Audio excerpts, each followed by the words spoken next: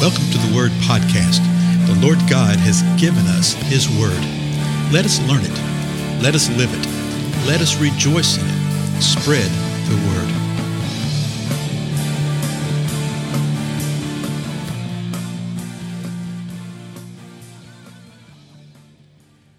Blessings, everybody. This is Dale. Thank you for joining me today on the Word Podcast.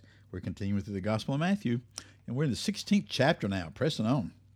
It says this in the first verse. The Pharisees and Sadducees came up, and testing Jesus, they asked him to show them a sign from heaven. So what's going on here? You have the Pharisees, you have the Sadducees, and these are the religious rulers of the day. The Pharisees were what we would call the conservative rulers, and the Sadducees were the liberals.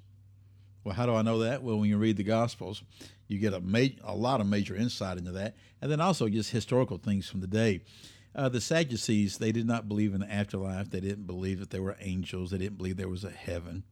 And so they're the ones that came to Jesus and asked about the question about the woman who'd had the 7 husbands. And they said, well, in the resurrection, which they did not believe in the resurrection from the dead either, in the resurrection, whose wife shall she be? Because they all had her.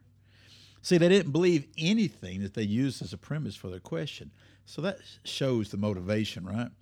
Well, here we're told forthright that these Pharisees and Sadducees, oh, by the way, the Pharisees and Sadducees didn't really get along the same way today. The conservatives and the progressive liberals don't get along. And so they agreed to work here together because they were testing Jesus. They were testing him. They wanted to put him to the test. So how do they put him to the test? They said, hey, show us a sign from heaven. A sign from heaven. And you're going to see this this phrase in these first, I think we'll look at 4 verses there. You're going to see it several times.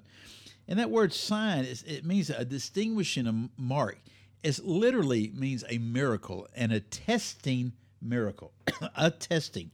In other words, a miracle that will attest to the fact that something occurs, that you are super duper or something like that, right? And they wanted that kind of sign. Look how Jesus responded, verse 2. But Jesus replied to them, when it is evening, you say, it will be fair weather, for the sky is red. In other words, they say, hey, when the sun's going down, you look at the sky and you tell us what the weather's going to be like tomorrow because you can tell that the sky is red and you can determine what the weather is. Verse 3. Now, he's talking about in that area, in that region, obviously, where they live. Verse 3. And in the morning, there will be a storm today, for the sky is red and threatening. So what is he saying? Well, he's just going to tell them by asking a question, as he often did. Do you know how to discern the appearance of the sky, but cannot discern the signs of the times? So he's asking these religious rulers, the Pharisees and the Sadducees, he says, you're able to sit there and look at the sky like everybody here is. You're able to look at the sky and determine what the weather's going to be like tomorrow or what the weather's going to be like today just by what the clouds look like and by the color of the sky. You can do that, but you can't discern the signs of the times. So they had asked for a sign and a testing miracle, a sign from heaven. And Jesus is saying, you're asking for this, but you can't even determine and discern the signs of the times. Well, how would they have been able to discern the signs of the time? Well, I think Jesus gives a little bit of a hint right here. And they should have known this, and I think they did know this, but I mean, just like religious rulers do, they ignore it. Verse 4, Jesus is still speaking. An evil and adulterous generation seeks after a sign, and a sign will not be given it, except the sign of Jonah. And he left them and went away. What? So Jesus says this to them. He describes them as an evil and adulterous generation. He says, and the evil and adulterous generation seeks after a sign. What do they want? They wanted a sign. They wanted an attesting miracle. They wanted something to prove that he was what the people were saying that he was. And he says that's an evil and adulterous generation. Adulterous in what way? Evil in what way? Well, evil by definition, not aligned with the mind of the Most High God, aligned with the mind of the enemy himself. Adulterous generation? Adulterous? Think about that. Just say, in other words, you have turned from who your true relationship is supposed to be with, the Most High God, and you have committed adultery within the spiritual realm by turning to the world and turning to the evil one. So he says, an evil and adulterous generation, it is that type of mindset that seeks a sign. See, they wanted that sign to prove this. Convince us, Jesus, convince us. And he says, no, a sign will not be given. You're not going to be given a sign like that.